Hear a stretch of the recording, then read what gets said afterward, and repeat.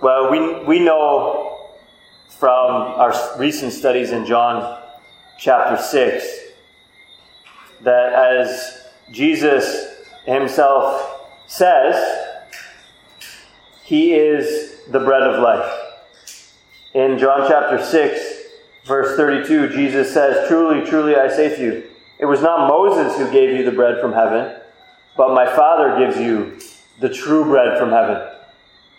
And when they say, "Sir, give us this bread always," Jesus says, "I am the bread of life."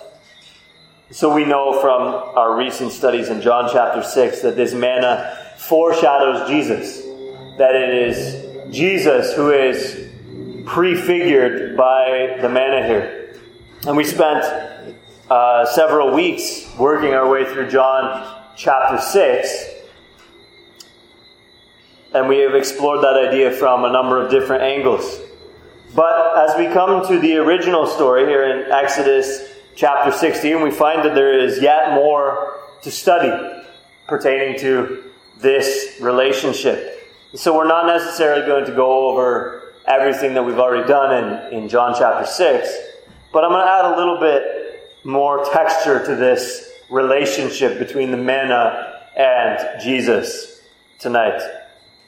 I want to show you two things about the manna that the Israelites of old received. The first thing is that it was neither the manna that they thought that they needed, nor was the manna what they preferred. We're going to see that it's the same way with us and Christ, that He's not the Savior that we thought we needed, and sometimes, to our shame, He's not the Savior that we prefer. So let's jump into our study tonight. They thought, the Israelites of old thought, it seemed intuitive to them that man lives by bread alone. Now, in Deuteronomy chapter 8 and verse 3, this is Moses speaking many, many years later when the Israelites are on the cusp of actually going into the promised land, so about 40 years later. Moses says, let me begin at verse 2 of Deuteronomy chapter 8. "And you shall remember the whole way that the Lord your God has led you these 40 years in the wilderness, that He might humble you, testing you to know what was in your heart, whether you would keep His commandments or not. And He humbled you and let you hunger, and fed you with manna which you did not know, nor did your fathers know, that He might make you know that man does not live by bread alone, but man lives by every word that comes from the mouth of the Lord." So this is Moses' interpretation of what's been happening the last 40 years. Why did the Lord feed the Israelites with manna? In order that they might know that man does not live by bread alone. They initially thought, it seemed intuitive to them that man does live by bread alone. Look, it's simple. Cause and effect. If you don't have bread, you starve and you die. Simple as that. Man lives by bread alone. What can sustain our lives? Bread alone. And bread here is put for food. Right? It's not necessarily bread. Okay, it could have been, some goat stew or something. But the point, bread just stands for food. Man lives by food alone. What can sustain our lives in the wilderness? Only food. Only bread. Man lives by bread alone. So they thought, at this juncture of the Exodus story, they thought that they needed normal food. And since there was none, or at least since there was not a sufficient amount for the whole multitude that was there, perhaps they had a few little animals with them or whatever, but there was definitely not enough to feed the whole multitude. If they slaughtered every animal in their possession, if they maybe ate, if there had been any fruit in Elim, where these trees were, where there was a little oasis, if they ate maybe a piece of fruit that they had brought from Elim, it was all going to run out real quick. And, of course, in their minds, what can sustain their lives? Bread alone. And so they thought, well, man lives by bread alone, and there is no bread, therefore, we're all going to die. This is exactly what they say in Exodus 16 and verse 3. You have brought us out into this wilderness to kill the whole assembly with hunger. But God's intention was to leave them without normal food. To humble them, as it says in Deuteronomy 8:3. To let them hunger in order that they might learn that man does not live by bread alone. In other words, God wants to teach them that all does not depend on natural cause and effect, but that God's provision is sometimes miraculous. I meant to write it down, but I forgot, so I'll paraphrase. But in our confession, it says something like this, that God normally works through means, but God is free at times to work against means, or above means, or apart from means. This is what God wanted to teach them.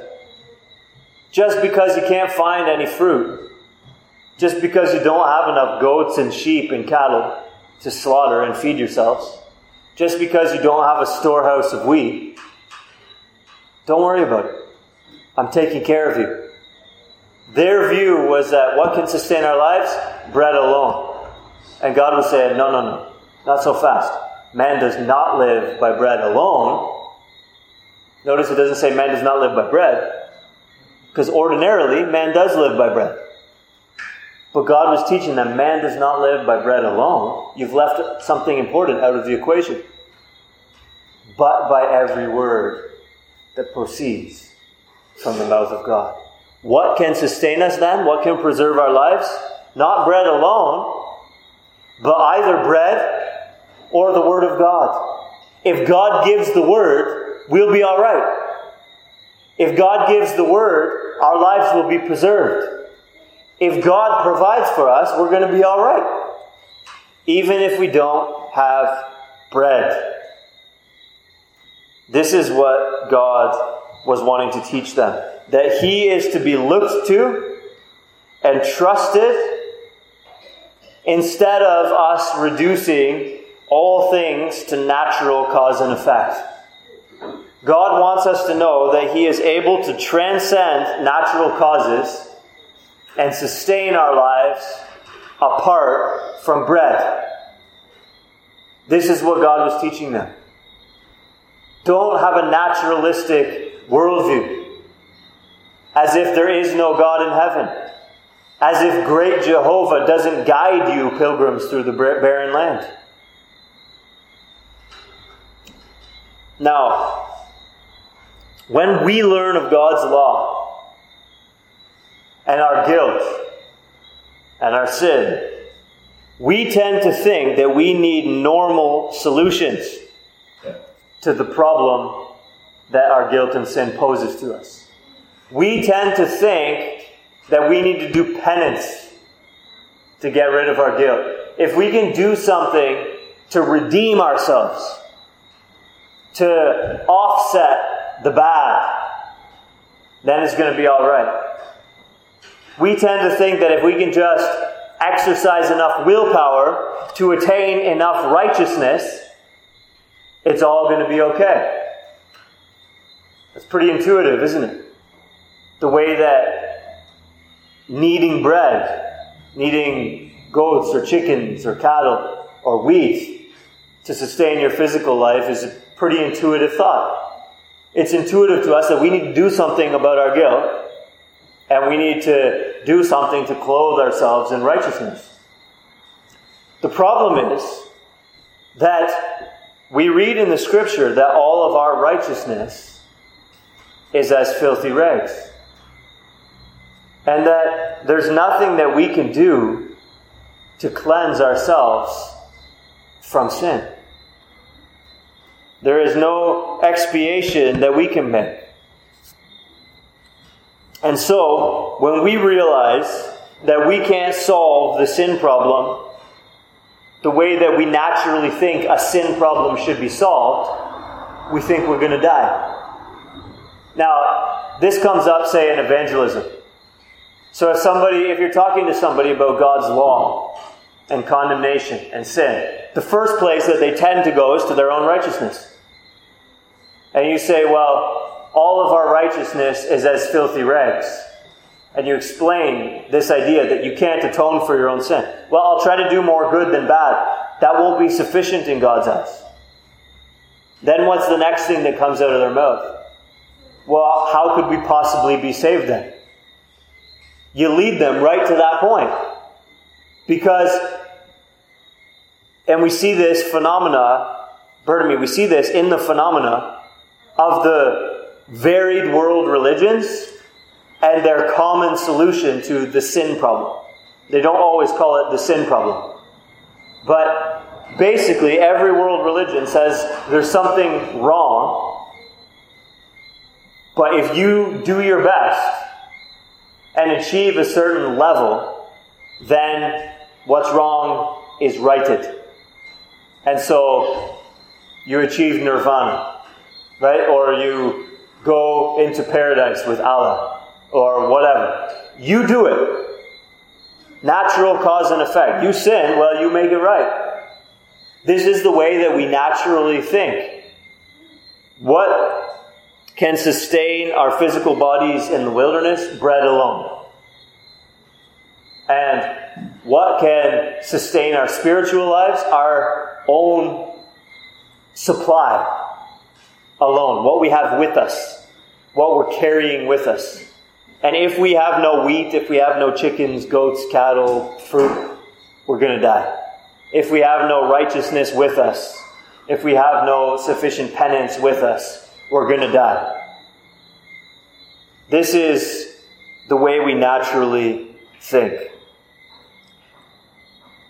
But God wants to teach us, man does not live by bread alone. It's not about what you're carrying with you. It's not about natural cause and effect. Jesus is God's supernatural provision for our spiritual life, as the manna was God's supernatural provision for their physical life. Jesus is the manna from heaven that we need. And He is an unexpected Savior. He's not the Savior we thought we needed. Just as the manna was not the Savior that they thought they needed. Their mentality was, we need to come across fields of wheat. We need to somehow stumble upon a herd of cattle somewhere out here in the wilderness, or else we're going to die. And we think we need to somehow figure out how to fix ourselves. We need to somehow figure out how we can get rid of our sin, or we're going to die. They didn't conceive. It wasn't really a category of thought that they had. Perhaps the Lord could feed us with bread from heaven. And so it isn't really a thought to the natural man. Perhaps the Lord could send His own Son as a substitute for us. After all of our righteousness is as filthy rags. But man does not live by bread alone, but by every word that proceeds from the mouth. Maybe God could do something about our sin problem. You see, they weren't thinking in those terms, and we don't naturally think in those terms. They thought, as I said, that they needed to stumble upon a chicken coop somewhere in the wilderness. They thought that they needed to find a field full of barley or oats or whatever. We think that we need a philosopher to tell us how to live. We think that we need a life coach to motivate us. We think that we need to watch more videos on YouTube from Jordan Peterson and Jocko Willink and all of these guys that are disciplined and diligent in their lives and make themselves better men. We think that we need this. as they thought that they needed to find a chicken coop in the wilderness. But into their situation comes an unexpected provision. And into our situation comes an unexpected provision. A Savior that we didn't think we needed. We weren't thinking in that category. We thought we needed another kind of Savior, but here comes Jesus, the bread from heaven. God sent His Son into the world to live as our covenant representative, doing everything that's required of us in our room instead, on our behalf, in order that we might be saved, that we would be counted righteous because Jesus was righteous for us, that we would be counted as having our sin propitiated and expiated because Jesus is our propitiation and expiation. Here comes Jesus, the unexpected provision of God, as here comes this flake-like thing. What is it on the ground? What a surprise. First of all, that there is a supernatural provision from God, because we weren't thinking in those terms. But secondly, the nature of the provision is unexpected. I want you to look at how manna is described in Exodus 16. Look at verse 14, first of all. When the dew had gone up, there was on the face of the wilderness a fine flake-like thing, fine as frost on the ground. And then look down at verse 31. It was like coriander seed, white, and the taste of it was like wafers made with honey. Okay, so I want you to pretend that we're playing some kind of game. Like, I don't really know the name of games properly, but like Pictionary or something. Like, let's imagine we're playing a game where you've got to describe a thing without saying the name of it, okay? All right. Okay, it's a fine, flake-like thing. It tastes like wafers made with honey. All right, what do you think of? Because you know what I think of? Frosted Flakes. The cereal, right? When I was in Canada, I used to eat cereal like every morning. Because in Canada, you can get a box of cereal for $3. And for $5, you get 4 liters of milk.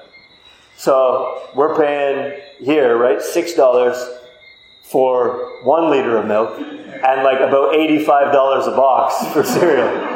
So my cereal habit is gone. All right, there's no Cheerios for me, no more Frosted Flakes, nothing. But when I read about a fine flake-like thing that tastes like wafers made with honey, I think about Frosted Flakes. Right? That's Tony the Tiger, right? That's what I think of. Now, I just want you to imagine if I said, look, I'm on a new diet. I found this thing at Price Low or Popular or wherever. It comes in this blue box. There's this tiger on the front. It's called Frosted Flakes. And it's all I eat. I've been eating it now for already like a month, and I'm going to eat it for the next 40 years. Would you think that was a healthy diet? Would you think that I'm well set for success? Of course not. It's ridiculous to think so.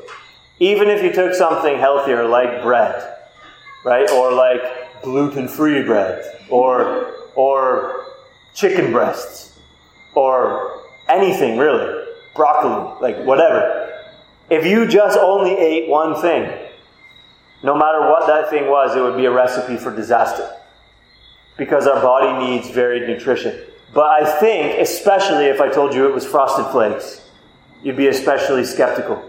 Because who would think that a fine flake-like thing that tastes like wafers made with honey would supply everything that you need for 40 years? Who would think that? Who would think that you would be satisfied by that? Like, and I don't mean satisfied as in feeling good about it, but I mean satiated. Who would think that you would be satiated by meal after meal after meal of Frosted Flakes? Wouldn't you just think at some point that you're just going to become ravenous with hunger? But what does it say in verse 18 at the end of it? Each of them gathered as much as he could eat. So these people were getting full off of these Frosted Flakes, which sustained their lives in a nutritionally balanced way for 40 years. So the very fact that there was provision from heaven for their need was a shock to them. They didn't think that that was what they needed. They thought that they needed to stumble across a whole bunch of animals somewhere in the wilderness, or a whole bunch of fruit trees, or fields of wheat, or whatever. The very fact that God would provide bread from heaven was just a category they weren't thinking in. And then secondly, if they knew that God was going to feed them from heaven, what a surprise it would have been to see the nature of the thing that God provides from heaven. Wouldn't you think that God would rain down something that seems more impressive, that seems more hearty and seems more substantial than something like Frosted Flakes, a fine wafer-like thing that tastes like honey and it's as thin as frost on the ground? Now, obviously in Barbados we don't have frost on the ground, but think about when you open your freezer and there's some frost buildup. And you scrape it off. This is fine. It's not a hearty thing. So what a strange provision from God. This doesn't really seem like the salvation we would need, does it? And doesn't that also correspond then to the nature of the provision that God has made in Christ Jesus? What a strange salvation the Lord has given us. That a little baby born in Bethlehem would be it. That you would look at that little baby at Mary's breast. See, there's our salvation. There's our bread from heaven. When we had come to the end of ourselves, when we realized that all of our righteousness was as filthy rags, when we realized that no one will be justified by works of the law, there's our salvation. And the boy grew in wisdom and in stature and in favor with God and man. But he eschewed political influence. We saw even this morning that he doesn't state in plain terms that he is the Messiah because of the misunderstanding. We read at one point in the Gospels that they were going to take him by force and make him king, but he departed and wouldn't let them do it. He snuck away from them. What a strange salvation. That he doesn't gather to himself the masses, and he doesn't accrue for himself worldly power and pomp. What a strange salvation. He departs to desolate places to be alone with the Father and to pray.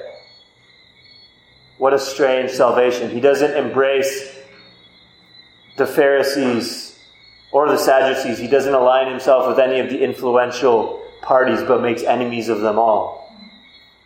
And now here is this man hanging on a cross. There's your bread from heaven. What a strange salvation. Who would think that Frosted Flakes could feed these hundreds of thousands of people in the wilderness for 40 years?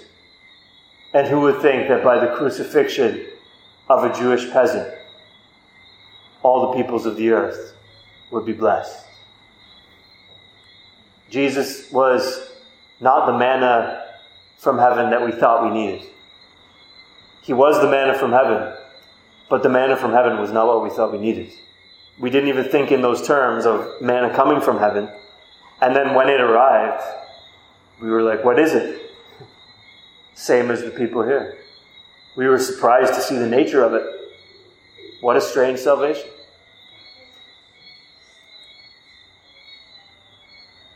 So Jesus is our manna from heaven, but he's not what we thought we needed. And he's not always what we prefer, frankly, to our shame, but he's not always what we prefer. In Numbers chapter 11, verses 4 to 6, we read this. Now the rabble that was among them had a strong craving, And the people of Israel also wept again and said, "Oh, that we had meat to eat. We remember the fish we ate in Egypt that cost nothing. The cucumbers, the melons, the leeks, the onions, and the garlic. But now our strength is dried up, and there is nothing at all but this manna to look at."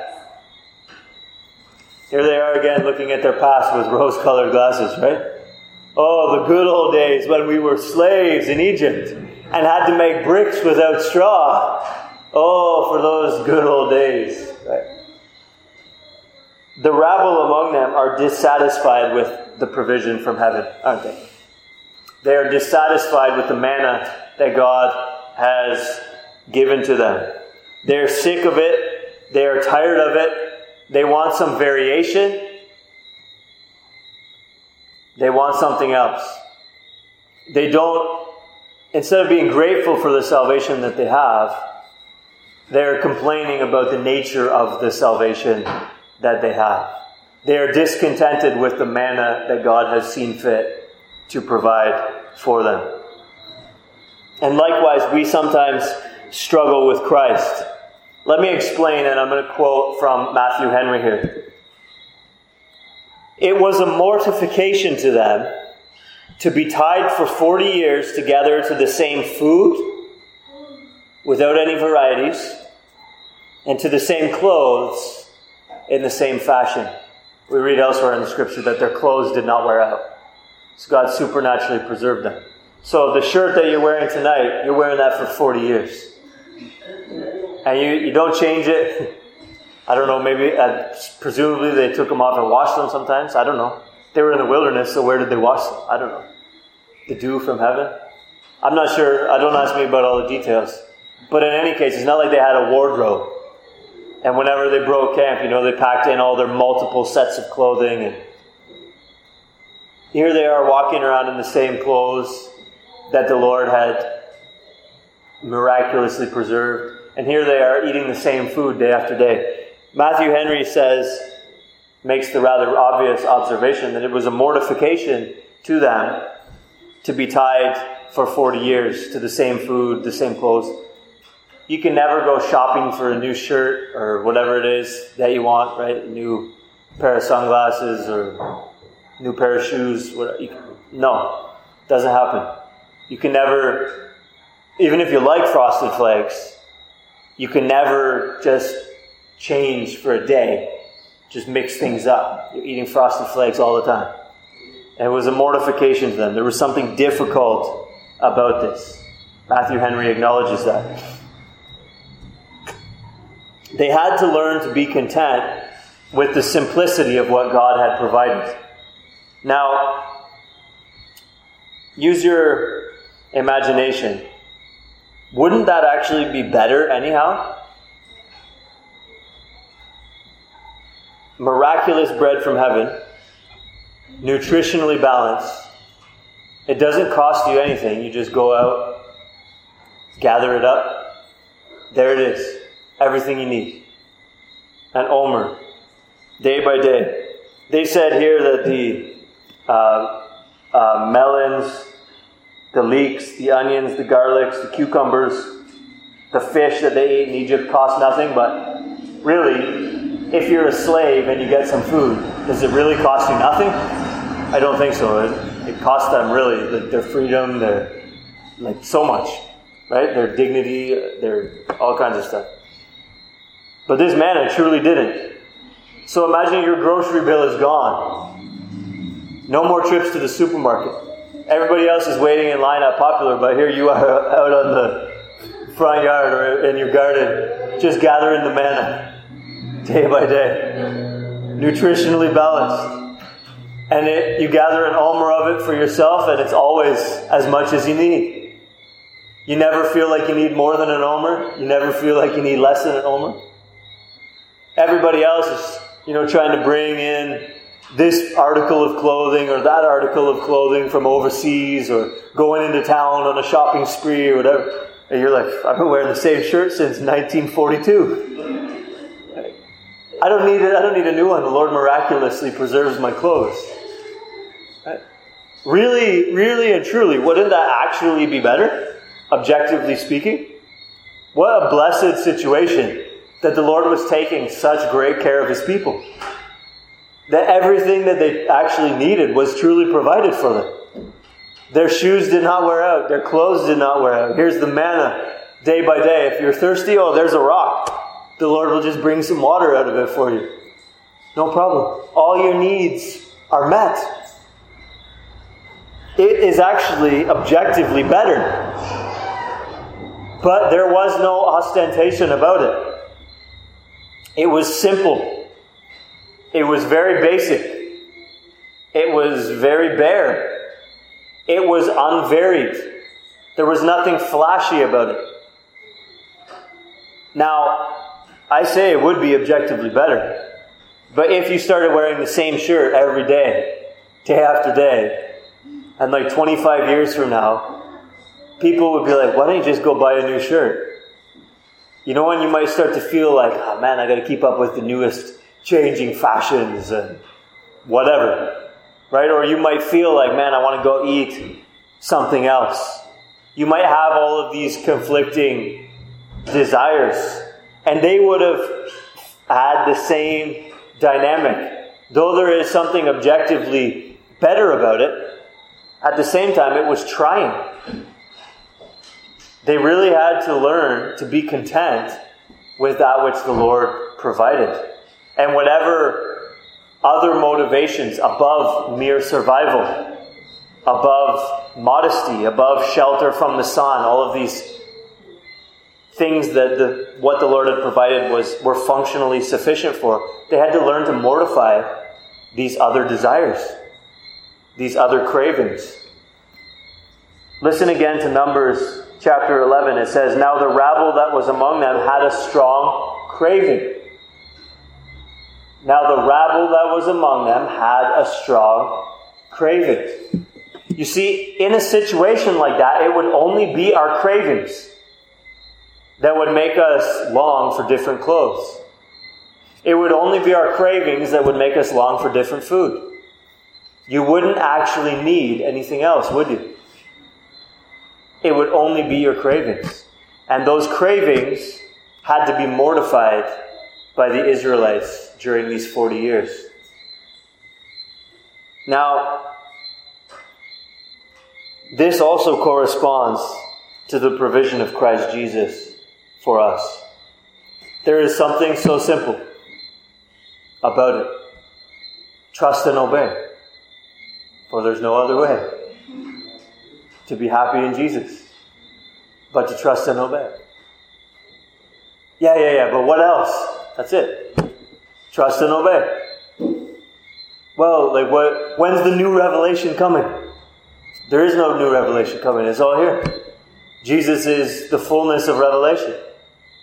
Yes, biblical revelation is progressive. Genesis begins like the little glimmers of light at sunrise. But Jesus is the noonday sun. There's no revelation. Well, when is the next Elijah coming to do all kinds of mighty miracles that we can see and rejoice in and delight in? We're not led to expect that. You just plod your way through life, trusting and obeying.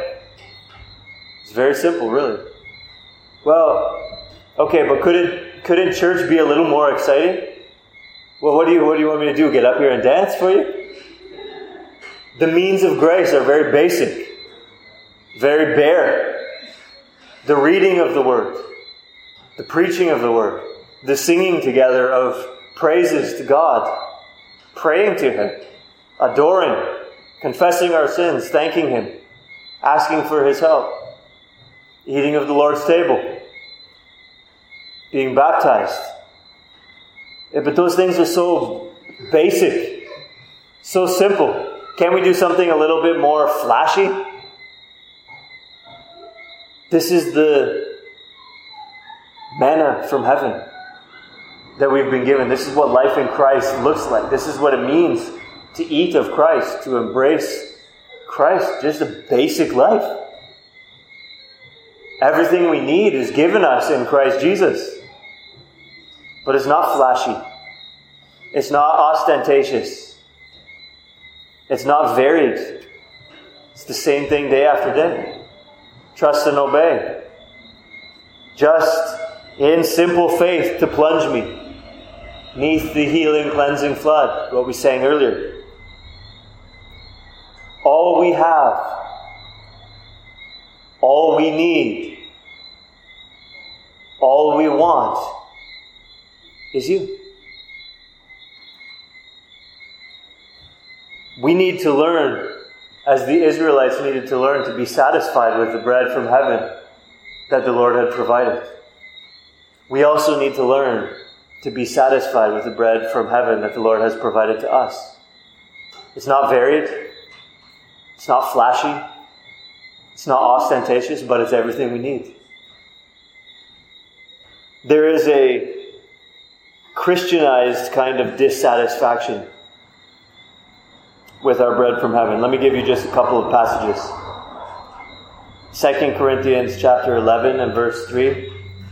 Paul says, I am afraid that as the serpent deceived Eve by his cunning, your thoughts will be led astray from a sincere and pure devotion to Christ. There is a way in which Christians can deviate from a sincere and pure devotion to Christ. Well, what about something else? Can we just mix a little something else in? Can we just Christ and this, Christ and that? Yeah, Christ is like the main meal, but can't we put a little bit of seasoning, a little bit of salt and pepper on this dish? There is a way that we can change who Christ is, what the Christian life is, to make it a little more interesting to us, to suit our cravings. But that's becoming like the rabble.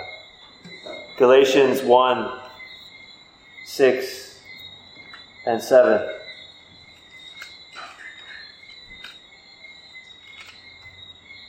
I am astonished that you are so quickly deserting him who called you in the grace of Christ, and are turning to a different gospel.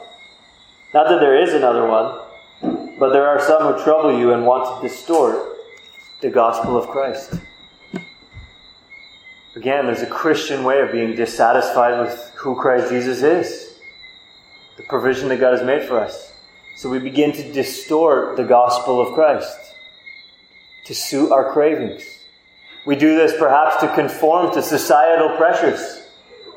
There are many deviations that have happened throughout history. There are deviations being pressed upon us, even in today's day and age. Think of redefinition of things like guilt, redefinition of things like justice. It's hard to just be like, well, we're not moving. Like, God gave us this revelation, told us who Christ is. He told us what the Christian life is. We already know what guilt is. We already know what justice is. We're not going to change to suit our cravings or the cravings of the society around us. Well, I don't like this particular doctrine or that particular doctrine. Well, we have to resist the craving to just cut it out of our Bibles then. We have to receive the bread from heaven that God has given us, as is given. And stop seeking variation. Stop seeking variety. Stop seeking change, distortion, dilution, and appreciate the bread from heaven that we've received. Christ Jesus is all we have. He's all we need. And He ought to be all we want, as He's given to us. Receive Him. And don't be like the rabble of old, who wanted something else because the manna didn't suit their cravings. Don't let your cravings lead you away from a sincere and pure devotion to Christ. Don't let your cravings lead you to distort or to embrace a distortion of the gospel. of Christ. There's a Christianized kind of dissatisfaction with the manna from heaven. There's also an apostate kind of dissatisfaction. Again, I'll give you a couple of passages. Hebrews 12:16. We read that no one ought to be sexually immoral or unholy like Esau, who sold his birthright for a single meal. We remember the story, don't we? That he came home famished. He probably was near to starving. But nevertheless, Isaac was a wealthy man. And Esau could have gone and got something else. But he had to have the stew that Jacob was cooking. And so he traded in his birthright for a single meal. The author to the Hebrews says, don't be like that and give up all that you have in Christ, all that's offered to you in Christ, just so you can go satisfy your cravings elsewhere. Don't be so unappreciative of the manna that you go out, abandon the manna in order to satisfy your cravings somewhere else. Don't be like that. Don't leave Jesus to go eat somewhere else. 2 Peter chapter 2 and verse 20. If after they have escaped the defilements of the world through the knowledge of our Lord and Savior Jesus Christ, they are again entangled in them and overcome, the last state has become worse for them than the first. So again, somebody has come to a knowledge of our Lord and Savior Jesus Christ. As I was preaching this morning, that can't mean a saving knowledge, but here they are in the church. They're right there with the believers. They're among them. They're seeing the manna from heaven falling like dew around them.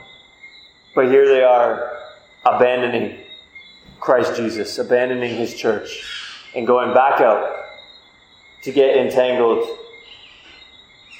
in the defilements of the world. There is an apostate kind of dissatisfaction with the manna from heaven. Whether we continue to call ourselves Christians or whether we apostatize altogether and overtly and explicitly abandon Christ Jesus, it is possible to be dissatisfied with the manna from heaven that God has given us. The rabble of old had cravings for other things and complained against God and were not satisfied with the manna that God had given them. We ought to be warned, because these things took place as examples for us and were written down for our instruction. We ought to be warned that it is possible, understanding that the manna prefigures and foreshadows Christ Jesus, and Jesus is the true bread from heaven. We ought to be warned that our cravings might lead us to become dissatisfied with the bread from heaven that God has given us in Christ Jesus. We ought to be warned about that in order that we might embrace what Matthew Henry calls the mortification of the same food week after week for 40 years.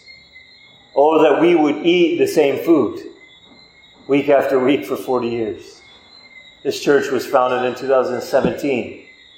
I hope that in 2057, we're still serving up the same manna. That hopefully the rabble have not won the day. And here we are serving up the melons and the leeks and the cucumbers of Egypt. I hope not. I hope that it's the same manna being served up from this pulpit. Week after week, Sunday by Sunday, Lord's Day by Lord's Day. And I hope that each and every one of you are still eating the same manna. And that your cravings for variety haven't overcome you. And that you haven't walked away from Jesus, the true bread from heaven. Let us be satisfied with, as we sang earlier, the old story of Jesus and His love. It will be my theme in glory. And may it be also my theme every step of the way toward glory. To tell the old story of Jesus and His love. Would it seem to us, each time we tell it, more wonderfully sweet? Would we, as we come to know it better, be hungering and thirsting to hear it like the rest? Would we learn to mortify our cravings for variety and be satisfied with the old story of Jesus and His love? He's all we have, but He's all we need, and He ought to be all we want.